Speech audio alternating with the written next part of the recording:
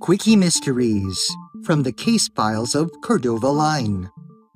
This is Cordova Line with the case I call the Meet Cute Conundrum. 5 years ago, a friend of mine from Canada was visiting Japan for the first time.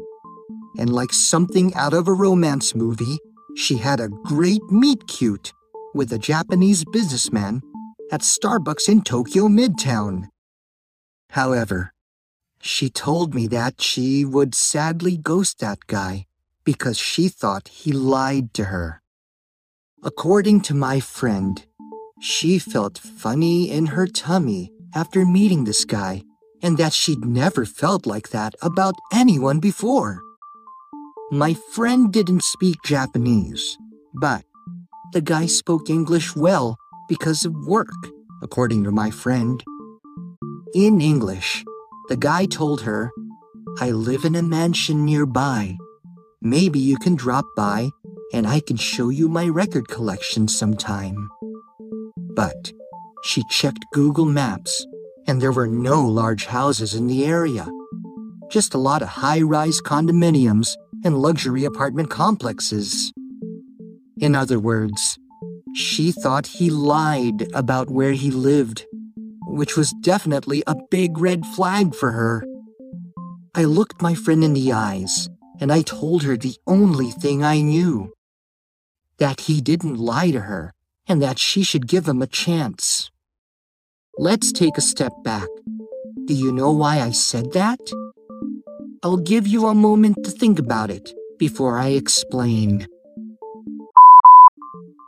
Okay, let's see if you figured it out. In the case of the Meet Cute Conundrum, according to my friend, the Japanese guy told her in English, "I live in a mansion nearby."